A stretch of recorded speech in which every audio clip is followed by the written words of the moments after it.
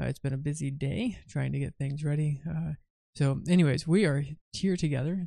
Trying to make this a priority to be on devotions with you. We are at Genesis chapter 26 or 28, verses 6 through 9. So just a few verses to us today. A pretty sad story. But why don't we have, well, I don't have any coffee. It's in the afternoon. I've drank enough coffee today. Let's pray and we'll get into God's word. Lord, we thank you so much for this day. We thank you for the blessing it is to follow after you. We pray that you would please care for us now as we read your word. Father, please instruct our hearts in Jesus' name. Amen. All right, Genesis chapter 28, beginning at verse 6. Remember, Isaac has just sent Jacob away to go find a wife. And in light of that, verse 6, Esau saw that Isaac had blessed Jacob and sent him away to Padan Aram to take himself a wife from there. And that as he blessed him, he gave him a charge, saying, "You shall not take a wife from the daughters of Canaan." And that Jacob had obeyed his father and his mother and had gone to Padan Aram. So Esau saw that the daughters of Canaan did not please his father Isaac.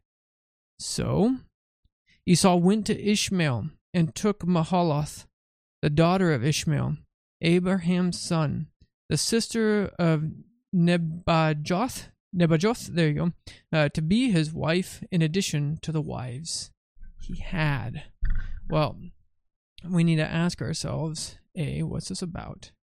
B, what's the best verse to summarize this? And C, what are we called to do in response to this? So, Isaac has sent away Jacob to go get a wife from his father's people in Padan Aram. And as he is there now, Esau is still angry in his heart. And he sees that his Canaanite wives have grieved his father and mother, and that the blessing went to his brother Jacob. And this is where interpreters kind of split. What does he do? So he goes to Ishmael, and he finds a daughter of Ishmael, and he marries her. Now this can be seen in two different lights. Either this is in spite of his father, and saying, I don't want anything to do with this family. You think that I'm already bugging you with my two Canaanite wives? Just wait. Remember that brother who despised you? I'm going to go marry one of his daughters. Or is it keeping it in the family line? That this is a cousin of some sort of relation, and he's continuing on in this, keeping it in the family theme that we've seen. I think it's probably the former rather than the latter.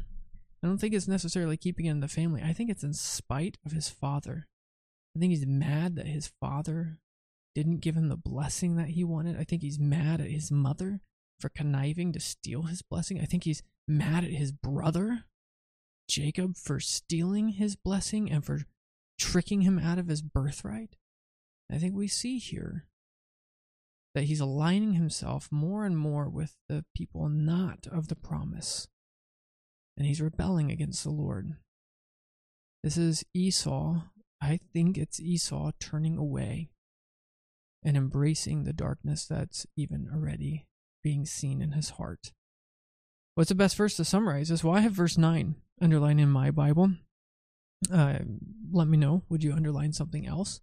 But what are we called to do? Where do we find Christ here? Well, we see that the covenant is true. The promises are true. The gospel is for us and for our children. And yet, it's not for every single child.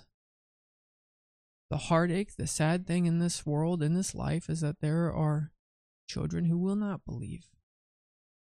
There are children who will keep the covenant at an arm's length, just stay away from the things of God. And so they hold it out there, do not desire it. And indeed, maybe you have felt this pain. They don't want it, and they reject you. And they'll even do things just to get back at you. This is the depravity. This is where we see that sin is real. The consequences of sin are real. it causes real problems in real families. And again, this is a real family, a real story, a real life. And Esau is going the way, not of the promise, but of his own desires.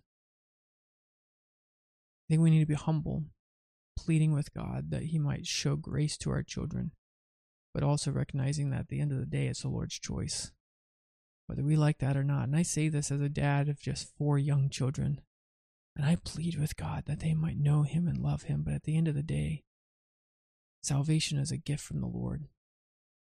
And I can't imagine the pain and heartache that Rebekah and Isaac felt at this. And just know that if you have a child who's a prodigal, who has turned and is walking away from the Lord, doing things in spite of your faith, rejecting what you believe, it's an old story. You're not alone. Many saints have walked that sad road. Cling to your Savior. Remember the promises.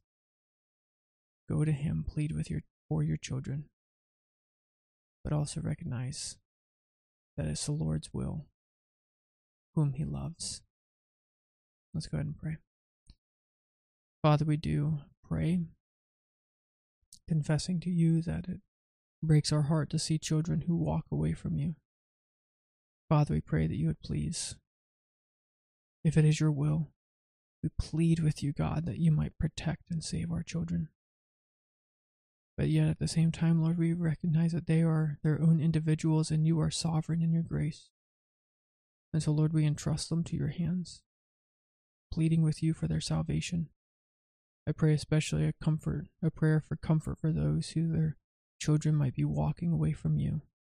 Lord, please let them never give up, for we do not know on this side of eternity who is yours. And Father, we pray that you would please comfort us. Give us wisdom, even with our children who might walk away from you. In Jesus' name we pray. Amen. Well, may the Lord bless you. May you walk in the joy and peace of Jesus Christ. And I'll see you tomorrow. Bye. No, I won't see you tomorrow. I will see you on Monday. Bye. Thanks for listening to this week's message from God's Word for You, a ministry of Sharon RP Church in rural southeast Iowa. We pray that the message would be used by God to transform your faith in your life this week. If you'd like to get more information about us, feel free to go to the website, SharonRPC.org. We'd love to invite you to worship with us. Our worship time is 10 a.m. every Sunday at 25204 160th Avenue, Morning Sun, Iowa, 52640. May God richly bless you this week.